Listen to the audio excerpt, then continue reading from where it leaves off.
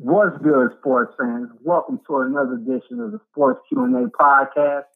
I'm Q. And I'm A, and we're on the eve of what some sports fans count as their Super Bowl. And if you just so happen to be a fan of the Detroit Lions or some other struggling franchises, this may be your Super Bowl. That's right. Tomorrow night is the NFL draft. We got a lot to cover. We're not even going to jump into the draft because we're in the midst of the NBA playoffs. First round is finishing up. Got our matchups in the East already. But we're going to talk about some potential, well, not even potential. What's the fallout from the OKC Portland series where you had, even though Portland was a higher seeded team, people figured that OKC could be a team that could challenge either the top teams in the West with Houston or Golden State, or just give them a push, but they just really just got put to bed. But I'm not even going to make people relive everything that happened last night or in the series. I want to talk about what is the outtake from this? I mean, are these two franchises trending differently? Now, the one thing that before you answer this, I want to preface this with you making sure that you do not take into account the fact that Kevin Durant is gone, because that did change the trajectory. But let's just look at a small snippet of time. And are these two teams going in opposite directions? I have to say yes.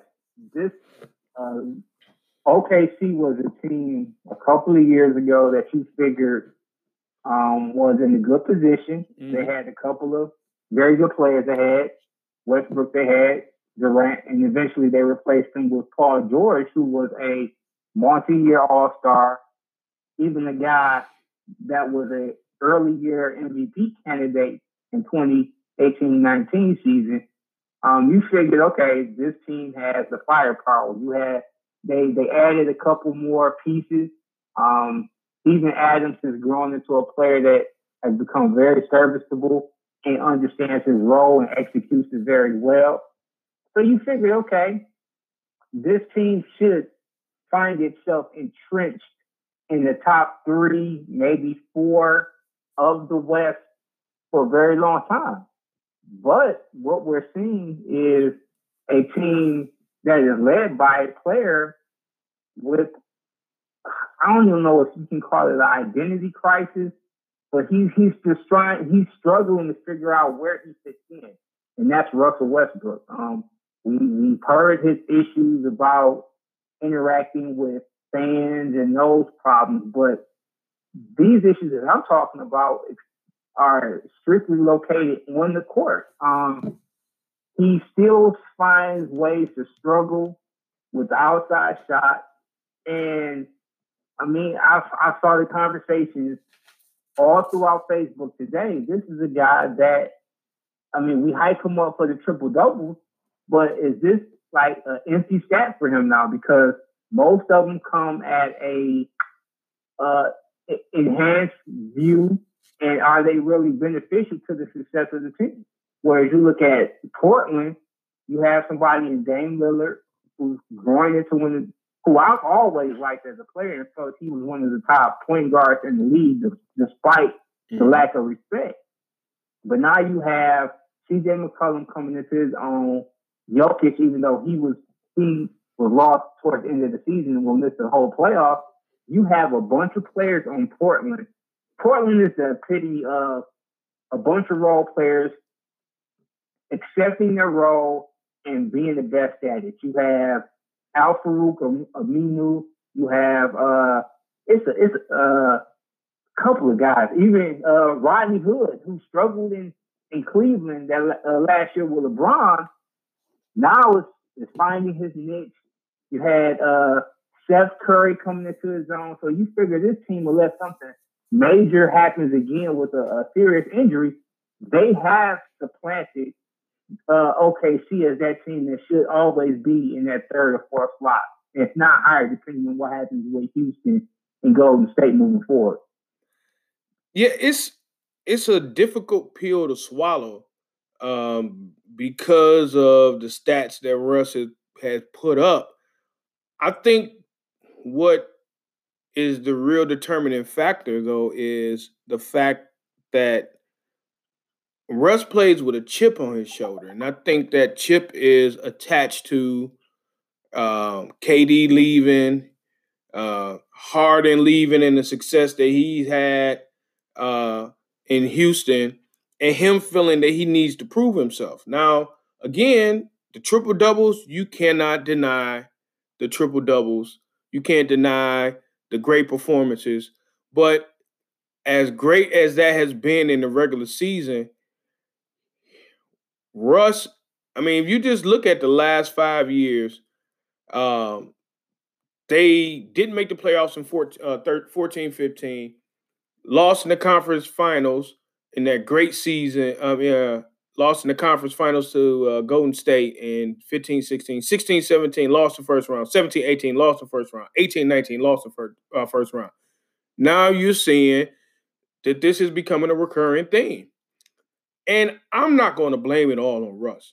I think Russ gives everything he has out there, but I also think that Russ is doing so much that he has little left in the tank. The argument that people use for James Harden in the past, I think, is now a valid argument for Russell Westbrook when it comes to as much as he feels he has to do. And what he feels he has to do is an argument that we talked about way back in the day with Matt Stafford. And if you don't feel that you trust your teammates to do things, then you're going to feel that you have to do it by yourself. And I think that he feels that he has to do it by himself. Yes, it didn't help him that Paul George had a banged up shoulder, but you have to find a way to be as effective as you can be, but to make sure that your teammates are involved so that you can be the best overall team. And I think that's where they fall short in that situation. Whereas you talked about Portland played as a team. Even though Dame averaged 33 points in the series, he still involved his teammates in every aspect of what they were doing.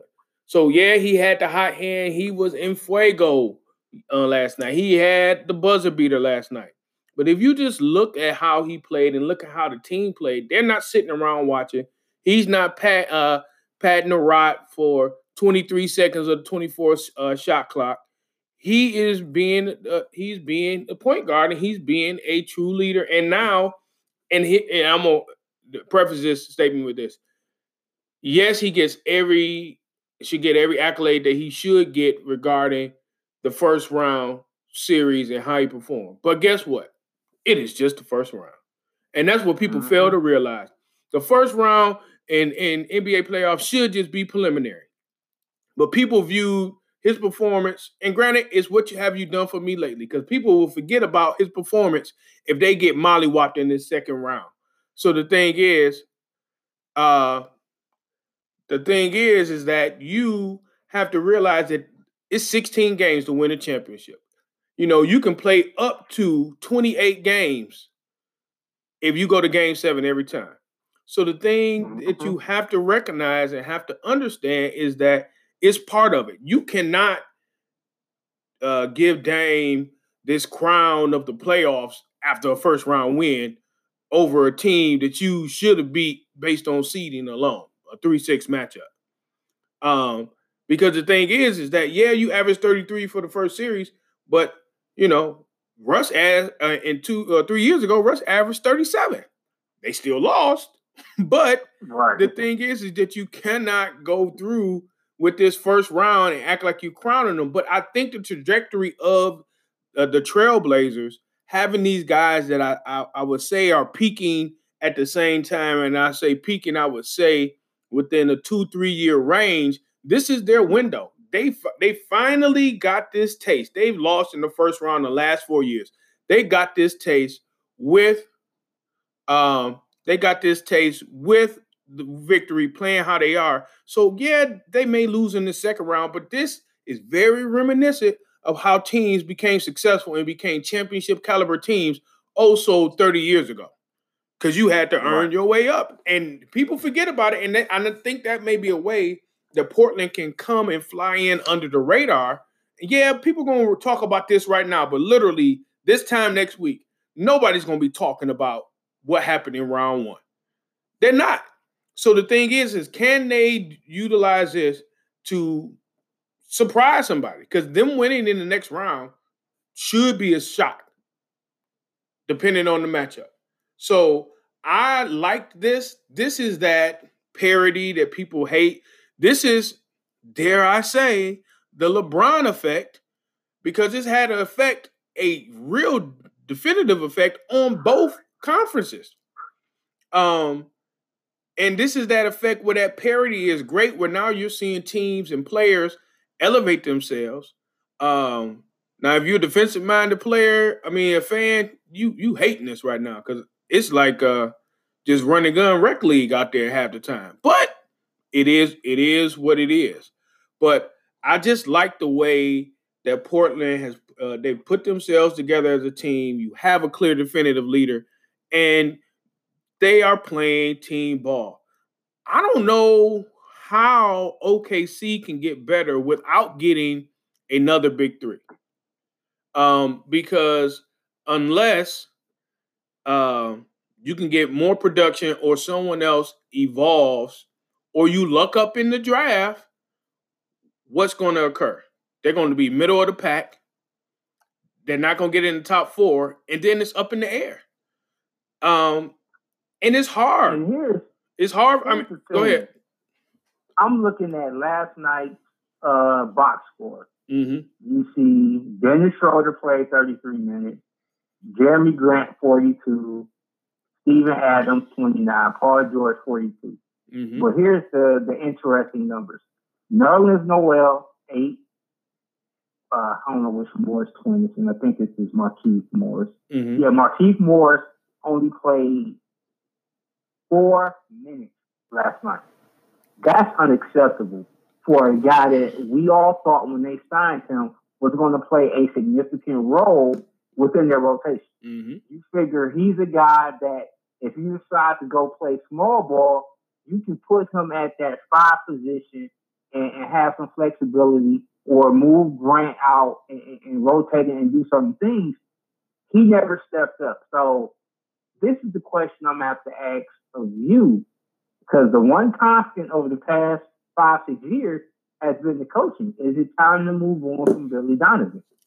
I say yes, but I want to hear your thoughts in a second, because I just think that he's gotten them as far as he can get them, and maybe we're at the point where maybe not Paul George, maybe not Westbrook, but some of these other guys aren't really getting anything out of his coaching and his preparation.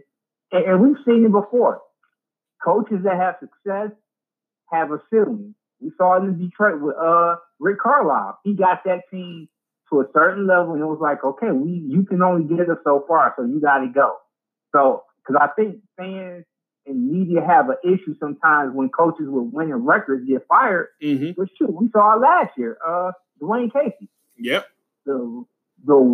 The coach of the year gets fired because Toronto felt he got them to a ceiling, and in order to break through that glass, they had to do something different. Now, Toronto did a bunch of things different, so there was no constant variable, so we won't be able to tell if they do have success and if they do make it to the Eastern Conference Finals.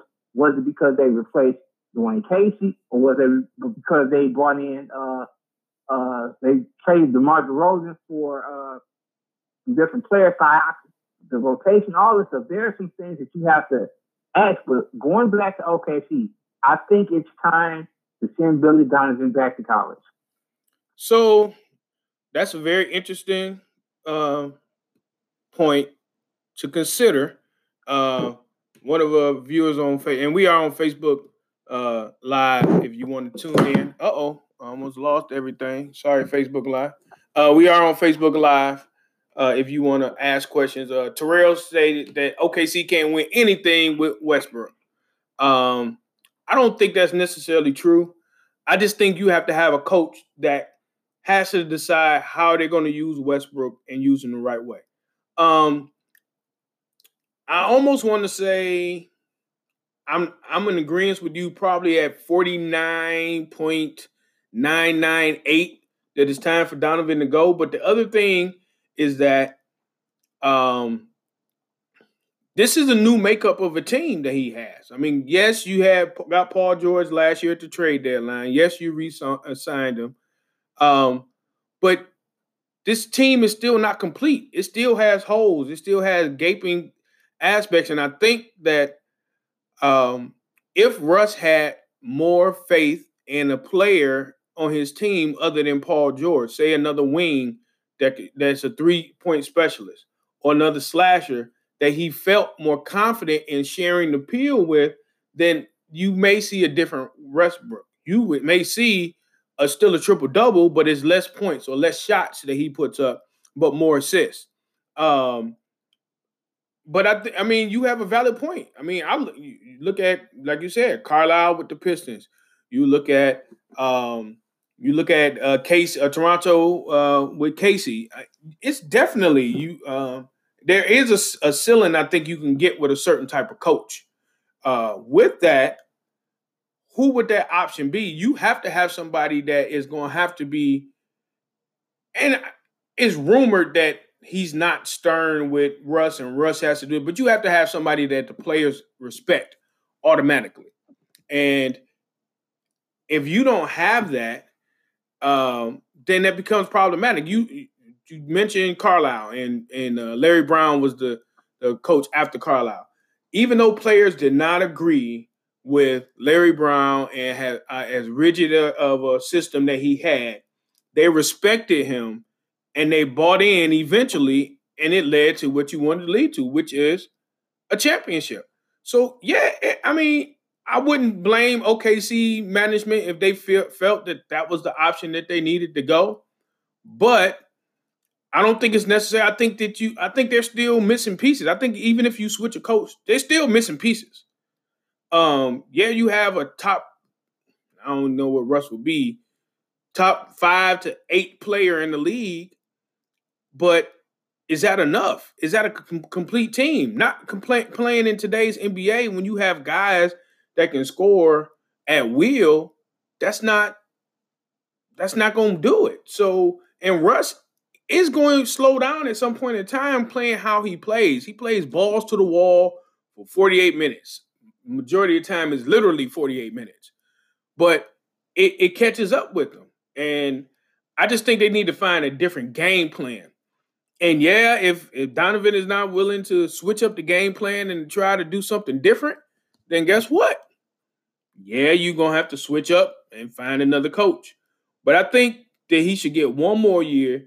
I'm not sure where their cap is, but to be able to find some pieces, whether it's young, veteran, that they can put together, that they can have a more complete team instead of when Russ doesn't do it, we don't show up.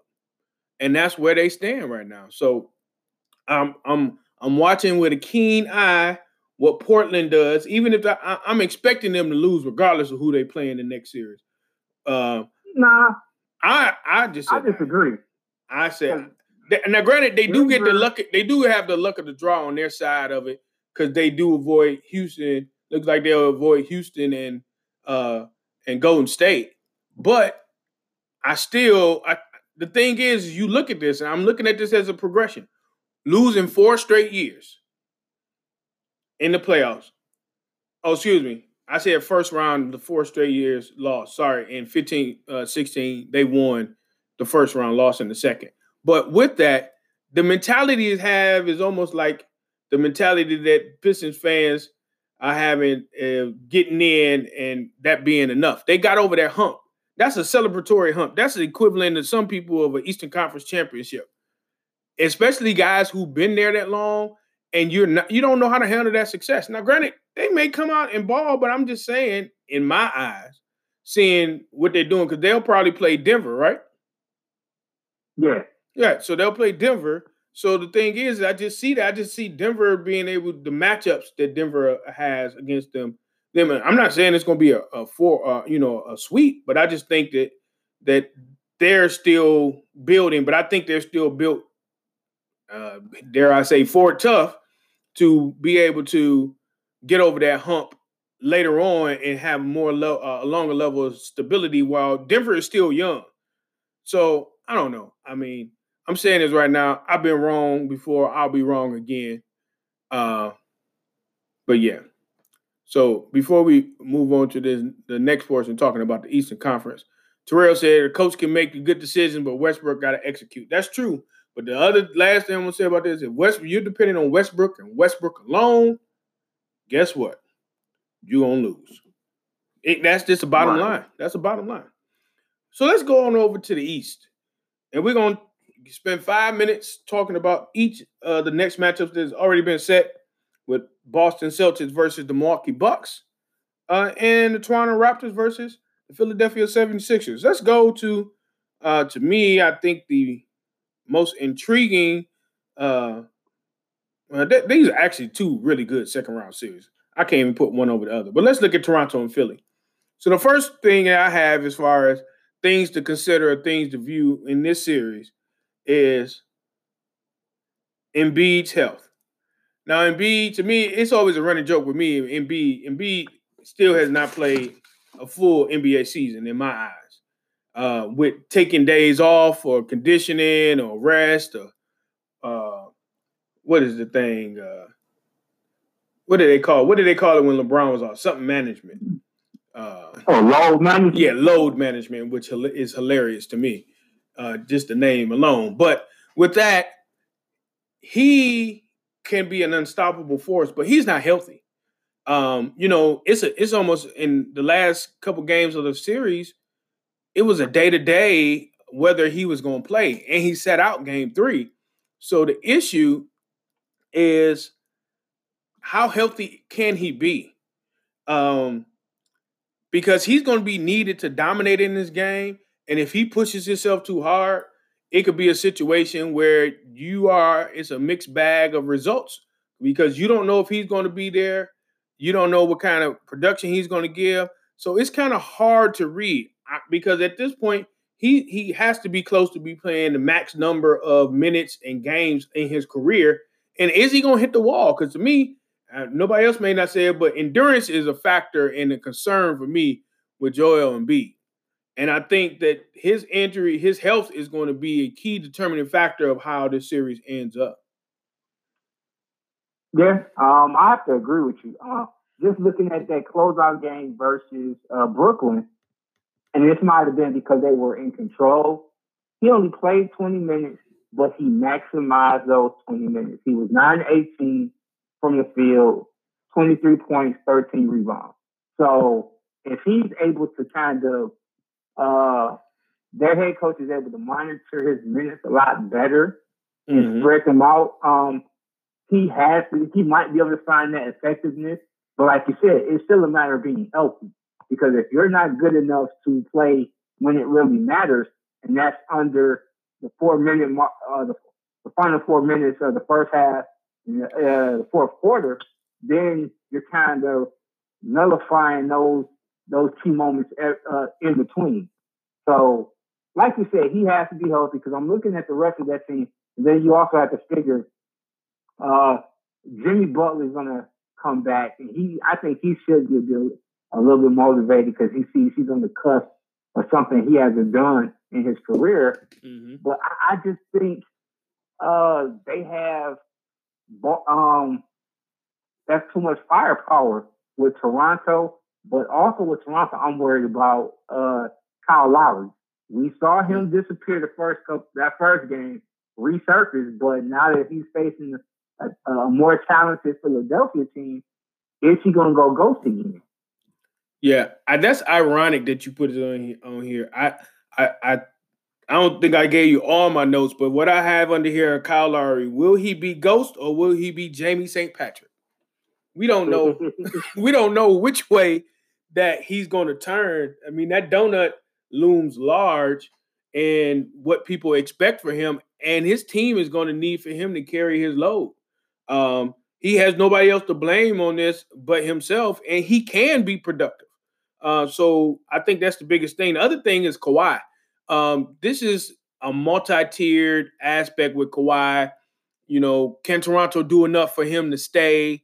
But he is, a 5'2" player. He can do it all. Is this his time to shine? And could this actually be the gateway for him winning this series or playing well in this series for him to return to Toronto? Yes. Yeah. I just think when you look at the opposition, you're probably going to have Jimmy Butler and Tobias Harris checking him. So he's going to have to play defense. Whereas against Orlando, who was there? 3, Jonathan Isaac, which really isn't much of a, I'm not going to say a force, but he's not there yet. So he was able to kind of have not so much pressure on that side of the ball. Whereas now he's going to have to guard, depending on which 2 of those guys are playing the West. Because I guarantee if it's one, he's going to switch off on the. If Tobias gets hot, he's going to start checking him. If Jimmy gets hot, they're going to switch on him because he's the best defensive player in the Eastern Conference, if not the league, as far as on the wing. Mm-hmm. So how is that going to affect him when it comes down to stretch moments? And it was very good to see Siakam coming to his own. He had a lot of good games this playoff. Had a 30-point game 3, effective in the shooting. Turned around, had a 16-point game, had 2 24-point games. So I think his evolution, if he could keep on that, the escalation as a player, that gives them another guy that they can count on to get buckets if, for some reason, Lowry goes cold again. Because you can't, while I think he might be over it, you can't, you have to hope for the best and expect the worst. That's true. That's true. We're going to go over to the other side of the bracket in the East. I'm just going to go over a couple of things and let you do it. You're going to have like a hard 60 seconds once I get done to give your side. But the thing is, can the Greek Freak be as effective as he was in the Detroit series, which was damn ridiculous. But Boston, hard times. Now they're like the get along. They were the get along game during the regular season. Now they one big happy family in the playoffs. Seem like they're gelling, but what's going to happen when something gets underneath their skin? Are they going to gel together? Or are they going to go ahead and be just out the box and be how they were and or appeared to be throughout the regular season? The Kyrie effect. This team was built a different way than Kyrie, than with Kyrie, and him playing his way changes how everybody else played. It's evident of how they played last year and how they're playing this year. They could be even more powerful this year if they learn to figure that out. Bledsoe, this dude was a killer, a bulldog in the paint, getting in the hole, 10 feet in, killing the Pistons. Can he continue to do that? I'm going to give you have 1 minute and 50 seconds before we go to break, Q. Go ahead and give us your breakdown of this. The scary thing, and you brought up two key points. Can Boston slow down the Greek Freak? I don't think so. And looking at throughout the whole Indiana series, they started the big man tandem of Aaron Baines and Horford. That's not going to work against Milwaukee. Neither one of those guys can check Antetokounmpo. So what are they going to do about that? And you figure Chris Middleton, you have Brook Lopez pulling from deep. So that's going to create more space. Unless something major happens with an injury or something like that, I don't see how Boston can do enough to win. So I see this being a 4-2 series for Milwaukee.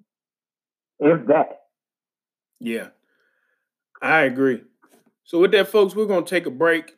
Facebook Live, you're not going anywhere. We just have to switch it up. We'll count it down. But we'll be back to talk about the NFL draft. It's tomorrow. Tick, tick, tick. Welcome back to this episode of Sports Q&A Podcast. And now we're going to dig right into the NFL Draft. That's right. Tomorrow is the NFL Draft. And there are lots of draft scenarios to talk about. Who's going to be the number one pick? Who's going to tumble? Who's going to be surprise pick? Will there be a run on quarterbacks? Will there be a run on defensive linemen? Or will some tight ends get picked in the front in the first round? So with this, we're just going to kind of be free flowing with this. I have some topics. Q has some topics. We're just going to discuss this for this last 30 minutes of the show. And if it gets real good, folks, guess what? We're going to give you some overtime. But with that, the NFL Draft, I think the first thing we need to talk about is take it to the top. The number one pick. Arizona Cardinals are officially on the clock. They have the number one pick. It's been rumored that they will be taking Kyler Murray, quarterback, Heisman winning quarterback from Oklahoma. But is that a smokescreen? Q, if you were the GM of the Arizona Cardinals, who will you take? You are on the clock. You have 2 minutes, Q. Do I have the same coach? Same coach. You can't change the coach, brother. You the GM. I'm firing inside, but honestly, if I wouldn't have fired the coach last year, but that's a whole different conversation. But if I'm the GM and I'm making this decision, I'm not taking Murray. Okay. I have to. I like Josh Rosen last year. I thought he was one of the better prospects and felt he didn't get the just due that he deserved. So if I'm a GM, I got to see that through.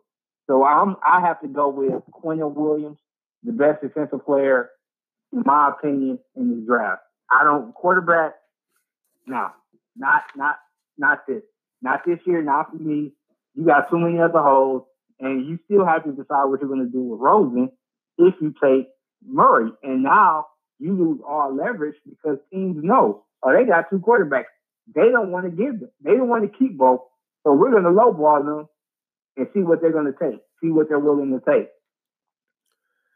I would have to agree with that. I think, number one, with you, I would have never hired Kingsbury. I don't think there's ever been a situation where a coach has been unceremoniously let go from a college program and get an NFL job after becoming the offensive coordinator at another college.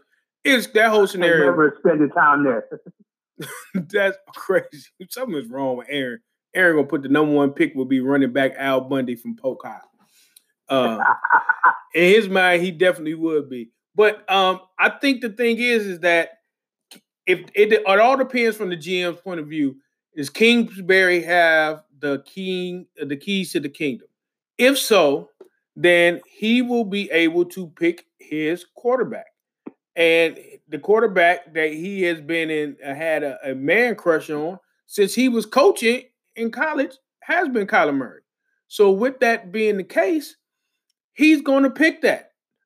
He's going to pick him, but it's going to be a mistake unless you can trade Josh Rosen prior to. But I don't think he should do that. Personally, if I was number one, I would take Nick Bosa. I think you need an explosive player that's going to put somebody in there. Now, granted, I love Quentin Williams. I got a feeling that he's going to tumble for no reason at all, just based on how things fall. But I just think he was just a dominant. But I think Bosa, just the appeal of it. Yeah, he had the injury, but I think the edge rushers have more value, high value than defensive tackles do. And I think that Arizona needs to find somebody to market in that Bosa brand name right now, because the thing is they're going to say, well, he's going to be the next big coming of, the second coming of his brother. I think that's going to be something that they can market themselves on. Go ahead. Now, let me ask you this question, because something recently has surfaced. Are you scared off by those tweets and those comments that he's made as far as liking certain controversial things on social media?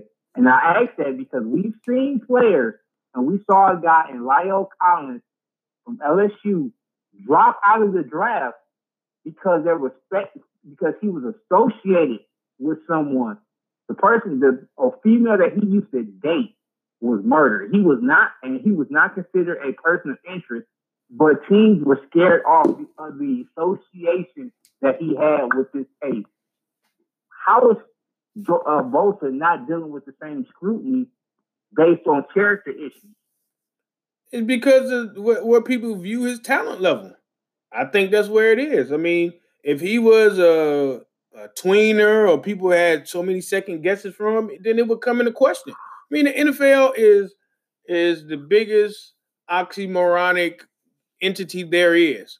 If somebody has talent, they overlook their flaws. If somebody has questionable talent, then now it's looked at through a microscope. So people look at what they want to look at, but the NFL has proven time and time again that your personal issues really don't mean a thing as long as you can be productive. Just take a look. Kareem Hunt showed back in the league real quick, wasn't he? He got this. Right. I mean, that's all I'm saying is it is what it is. But the NFL has proven that they really don't care about the character flaws. Character flaws can make you tumble, but at the end of the day, it's not going to avoid you from having an opportunity to excel in the league and get paid off of excelling. So speaking of that, going into the next aspect, the battle of the Devin. So you had two speed linebackers, and Devin Bush and Devin White. People are kind of torn on where they are around here. People are salivating over both. They think White won't be available. Think that there's always an issue around here with drafting Michigan players early on because you see them for what they are. But if you had to pick and both of them are on the clock, who would you pick on your team? And you can pick your team. You can pick your team. So I'm giving you this scenario of milk and honey right now. I mean, I'm gonna stick with the Lions because that's my team. Okay. But this is the fear. It's the fear, and you said it. The fear of familiarity.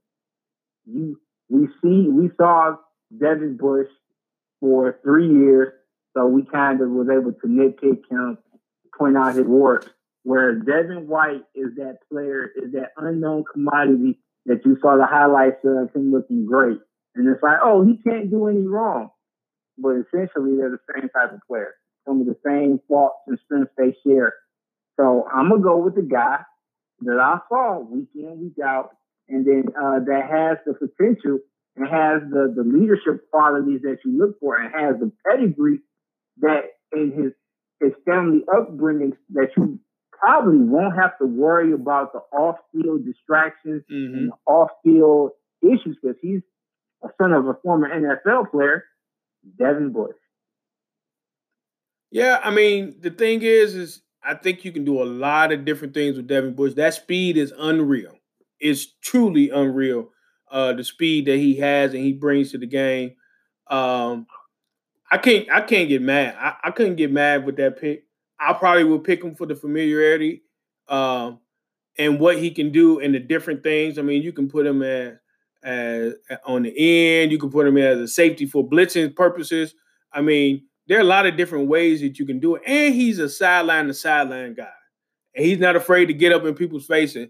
And some people, and to me, I like his moxie. And if you haven't seen his moxie, just do a little YouTube search of his pregame antics before the Michigan State game. And speaking of that right quick, someone had the nerve to try to on Instagram. I think on one of the Michigan football pages, somebody had the nerve to liken him to Vontaze Burfict because of those actions. I'm like, are you serious? Because he decided to respond to some issues that took place that Michigan State players and coaches started first. Mm-hmm. Now you're going to call him and associate him with being Vontaze Burfict? Okay. I'm done. So it's just interesting how fans come to certain conclusions and draw conclusions based on stuff that obviously they're not paying attention to the full story. Yeah. Again, people will draw that conclusion they want. I'm waiting to get clarity on this statement in the group where I know a known Buckeye, Christy, one of fellow thoroughbred, said she's going with Dwayne Haskins at number one. that wouldn't happen with Arizona. If Arizona has the number one pick. Now, if another team really wants him, doesn't feel, and ends up in that number one spot, that could happen. To me, I feel that he's the better quarterback. I think that Murray is a system quarterback. And this brings me to my next thing. It happens every year. Sometimes it's character issues. Sometimes it's just where players are on the draft board in the war room. Draft value dropping. There's nothing that has occurred.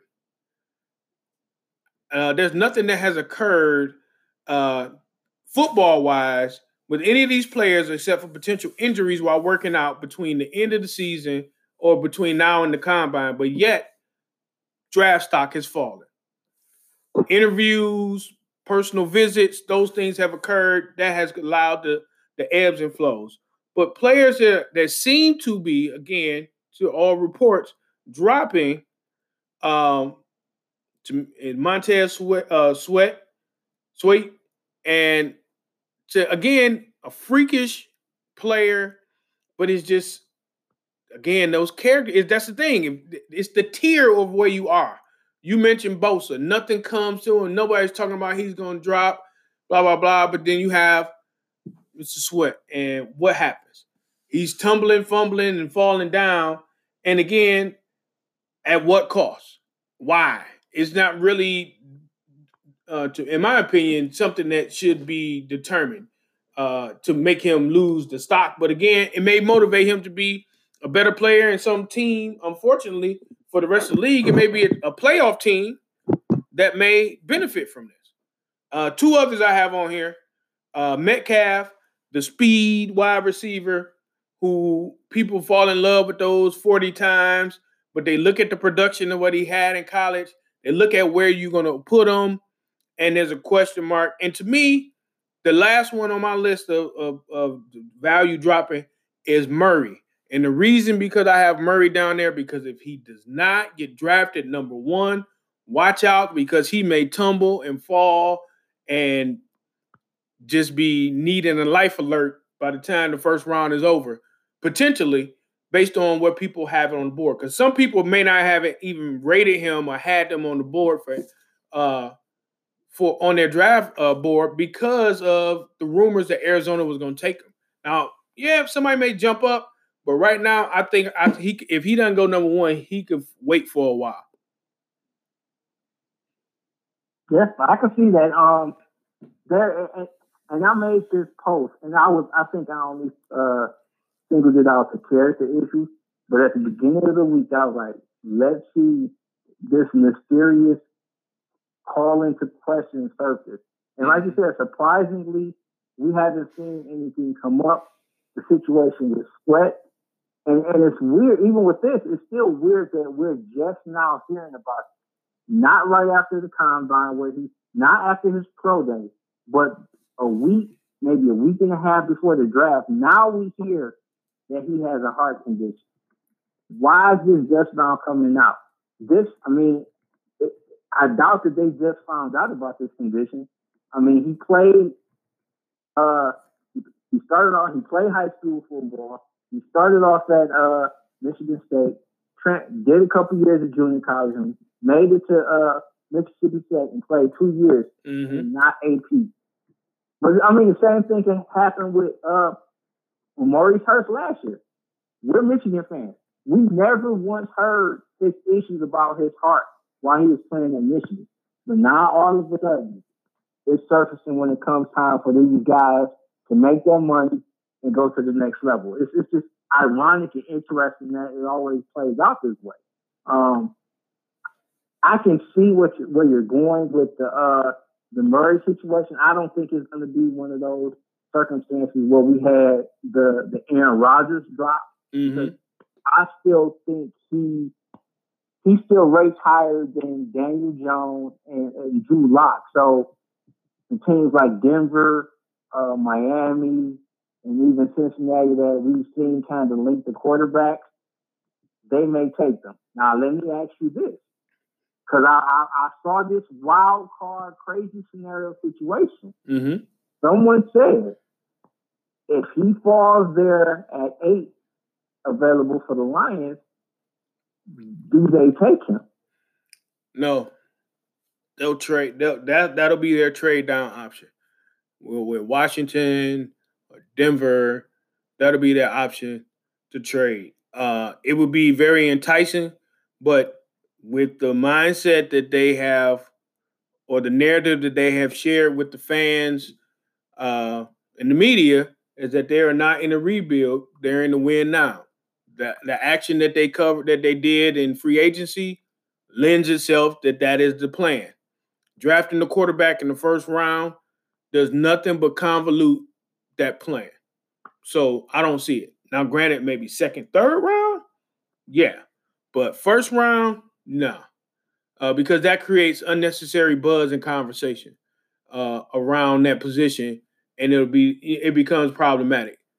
Just before we go on there, Christy asked who got invited to the green room. I'm going to go real quick over this list. Josh Allen, DeAndre Baker, Nick Bosa, Marquise Brown, Brian Burns, Devin Bush, Andre Dillard, Noah Fant, Cody Ford, TJ Hawkinson, Josh Jacobs, Daniel Jones, Drew Lock, DK Metcalf, Kyler Murray, Ed Oliver, Montez Sweat, Jawan Taylor, Devin White, Christian Wilkins, Greedy Williams, Jonah Williams, and Quinnen Williams.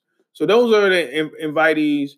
And just off that list, since I'm going to add this to our questions. Which out of those people on that list, Q, do you think does not get drafted day one? And I'm glad you asked, because as I heard the names, I started thinking about it. And one name will shock you because he went from having some top 10 aspirations in a lot of these early mock drafts to just tumbling because of the inability to do something that's very important at his position. That's Greedy Williams. I've seen a couple mocks that had him teetering on that 25 plus range, which means if the right player or the wrong player falls, he can get pushed out. But the person that I really think isn't going to get picked tomorrow, DeAndre Baker, the cornerback from Georgia. Mm-hmm. And I think that's because teams are overthinking it. He doesn't fit the traditional measurables that you try to look for in a cornerback, but just from watching a couple interviews, he has that swagger, he has that mindset where he thinks he's the best cornerback out there. And I think whoever does get him, they're going to eventually get a very good player. Now, will it be next year? No. I think he still has some technical things he's going to have to work on. And there are going to be fans that see his struggles next year and say, oh, see, this is why he wasn't the first round pick. But eventually, he's going to be a guy. And I've said this, and this is why I think the Lions have always shied away from it. Outside of maybe 4 or 5 cornerbacks over the past 5 years, if not 5 to 7 years, most of the first round cornerbacks have struggled. We saw last year, how can I think of the dude from Cleveland, that went to Cleveland from Ohio State. He played well. Marcus Peters had a great rookie year. But outside of that, you had a lot of guys that struggled and are still trying to find their way through that first contract. Trey Wayne, Darqueze Dennard, some of those guys. I mean, even going back to D. Milliner, who I can recall now. I never forget, a lot of Lions fans wanted that year he got drafted. I think he's out of the league now. Yep. So, first round cornerbacks, unless they're just that special, and I think that's also why Greedy is kind of falling back, because you couple his lack of desire when it comes to tackling, in addition to the fact that the cornerback position this year, it may not have a bunch of potential all-pros or Pro Bowl guys, but they have a bunch of very good guys. You look at David Long, you look at the cornerbacks from Penn State, there's a handful of guys that you can say, Lonnie Johnson from Kentucky, that you can say, oh, these guys have some talent, and we can get him in the third round, and he can still give us just as much productivity as that guy who we got in the first round. Yeah, that's true. to me, I'm gonna go with dark horse who's not, and I'm gonna go with Drew Lock. Of course, I've said it again. I'll say it till I'm blue in the face. When it comes to quarterbacks in the NFL, it is the least talented position in the NFL. Not saying that your quarterback doesn't need talent, but it does not have the quality of quarterbacks is just not there. I mean, we go over it. That's why the great quarterbacks are the great quarterbacks and legendary, because there's such a huge achievement gap in there.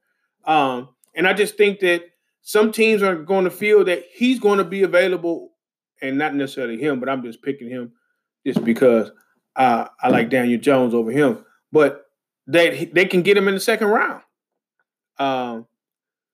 So, I think that was it's easier for them to tumble if somebody feels that they can still get them. It depends on how the draft flows. So Christy is still surprised while Haskins and Campbell, again, her poisonous nutness is coming out, wondering why these Buckeyes are not being invited. Haskins probably turned it down, knowing he's still he's the top quarterback. He'll go where he goes, fly to that city, whatever. And say, how do you not invite Heisman candidates? But guys, they probably did invite him, but they have to accept the invite. So some people would rather chill with their family as opposed to going and being on stage. And speaking of Haskins, right quick, did you see that article that's been circulating about a reporter that tried to do an interview about his upbringing from New Jersey, and his dad completely blocked the situation and had that helicopter parent situation? Oh yeah, he hung up on him, didn't he? Yeah, and a lot of people kind of likened it to the Eli Apple situation. His mom, where the dad Haskins, the elder Haskins, was basically trying to dictate how the story is going to be told, who he could talk to. Oh, these aren't credible sources because I didn't clear them. Well, what are you going to do when your son gets to the NFL and you're not in control of who he talks to or who talks to him or who writes stories about him? Are you going to be one of those parents that takes to social media and cry and complain, bitch and moan because, oh, you wrote a story about my son that called into question his character or his game performance or his lack of this the last 3 or 4 games? Yeah, so I'm going to put a spin on it. It may be surprising to you. So pre-draft, everything is about perception. Everything is about perception. And as a father, and whoever, your publicist, whoever, if you can control the spin pre-draft of what gets out there, because just imagine if he told the true story. I don't even know the true story, but he told the true story and it was just tragic. It was a Donald Goins story, right? That could affect and scare some folks off and affect his draft value and affect basically his paycheck. Now, once he's in the league, he's in there. Now, if his dad is still doing that, then sad on dad. But I'm not going to call dad out on this because being able to control the spin, because at the end of the day, yes, the interviewee and the journalist was looking for a story, trying to create a story going in. Instead of letting it be revealed to him, they went after that angle and they got denied. But I think it may be a good thing, or it could be a good thing with him to control. We don't want that out. That's not the story. We're talking about what he does on the field and just nip it in the bud. I think if he said that as opposed to hanging up on him, to me, it has the same effect. But it's not necessarily doing the same thing. So I understand. Huh? No, I understand what you're saying. But here's the thing, even with the story, it wasn't anything negative. He had talked to his a couple of different former football coaches, and then he asked the father, okay, let's collaborate on this. Let's figure, okay, if that's not the story you want me to tell, help me tell me what angle you want me to go. And the father will still, oh no, it's going to be the way I want it done, or it's not going to be done at all. So it wasn't as if the writer was like, okay, we're still going to write this story, or I don't need you. He went to the dad to try to confirm everything and make sure everything was on the up and up. And the father was still combative. The father was still just not cooperative. And it's like, okay, why are you being? This isn't a situation where the story got out and now you're trying to backtrack. He came to him as a writer. The reporter came to him and said, I know before I write this story, I want to bring it to you so you can see it. So if there is some indiscrepancies, we can clear them up. And Dad was like, no, you're not even writing this story, period. I don't even care about it. And I think that's where it becomes problematic. Well, I mean, I'm saying it could definitely become problematic if it's ongoing. But I can see trying to control the spin and like, no, that's not like, yeah, I understand your story and it may not be negative, but that's not what we want to talk about pre-draft. To me, that's a great pre-draft story. If it's volunteered and brought in, it's even greater. And from an athlete, it's an even greater piece, depending on what the story is. I don't know his story, but depending on what the story is, after the fact, after his draft, he went to this and became the such and such draft. This is the story, blah, blah, blah. I don't know. Like I said, I don't know the story from a cartoon strip to the New York Times. But the thing is that this is my thought, that hopefully the dad was trying to control the narrative and maybe control what they get, what they put out. Now, of course, he did it in the correct way. You can say what you want to say without hanging up, but it is what it is. All right, so Q, you are on the clock for 30 seconds. Barring trades, who do the Lions take at number 8? Now, of course, this is random. We don't know who's there, but who would you take? Who's your top pick? If the board falls the way a lot of people are saying that it should fall, these are my 3 considerations. Mm-hmm. Ed Oliver, mm-hmm. Devin Bush, because I don't think Devin White's going to be there, and then Montez Sweat. Okay. So, in all seriousness, dude, like, so folks, y'all gonna think I'm lying. Now, we never and we didn't do a full mock draft like we usually do or had in the past. Q and I are always different and stuff. I promise you, that's my same 3, because I think that, and it's not in any particular order because all of those guys are impact guys, and I think that's what you need if you build that up front. Allow to get pressure from your front 4. Allow your D-backs, because you invested some money in D-backs in the offseason, and you still got big play Slade out there, that you will be able to have your young linebacker core learn, still be able to make tackle, fly from sideline to sideline, and be a formidable defense in this league. And I think that would take more pressure off of the offense and allow them to go ahead and to be the team that you want them to be. So, folks, you're going to have to stay tuned and see if we're right. Granted, I do think they're going to trade down and still be able to get a defensive tackle, because I think I see that 1 or 2 going to be tumbling. I would even take a chance if I trade down and get Gary if it's in the 20s, if I trade down twice or something. But that injury is a little scary, but we shall see. But, folks, you got to make sure that you follow us on Twitter and Instagram, sports_QA. Also on Twitter, sports_QA_preps. Make sure you follow us. Our website, www.sportsqanda.com. Make sure you follow us. Articles, everything else. Make sure you follow us on Facebook, Sports Q&A, and also LOWE, the letter N in Washington. And then make sure that you subscribe to our podcast. We're on Anchor. We're on Spotify. We're on Apple Music. Where is it? Apple Music or is it Apple iTunes? Whichever one. It should be Apple iTunes. So make sure that you check us out. Make sure you follow us. We're here. I'm really digging this interactive. Folks don't know we switched to the podcast to be able to do this. But I love the interaction. We've gotten a lot of interaction. So make sure you share this on Facebook Live as well. Subscribe. You can listen to it in the car. But make sure you leave comments. You share it. All right, here we go.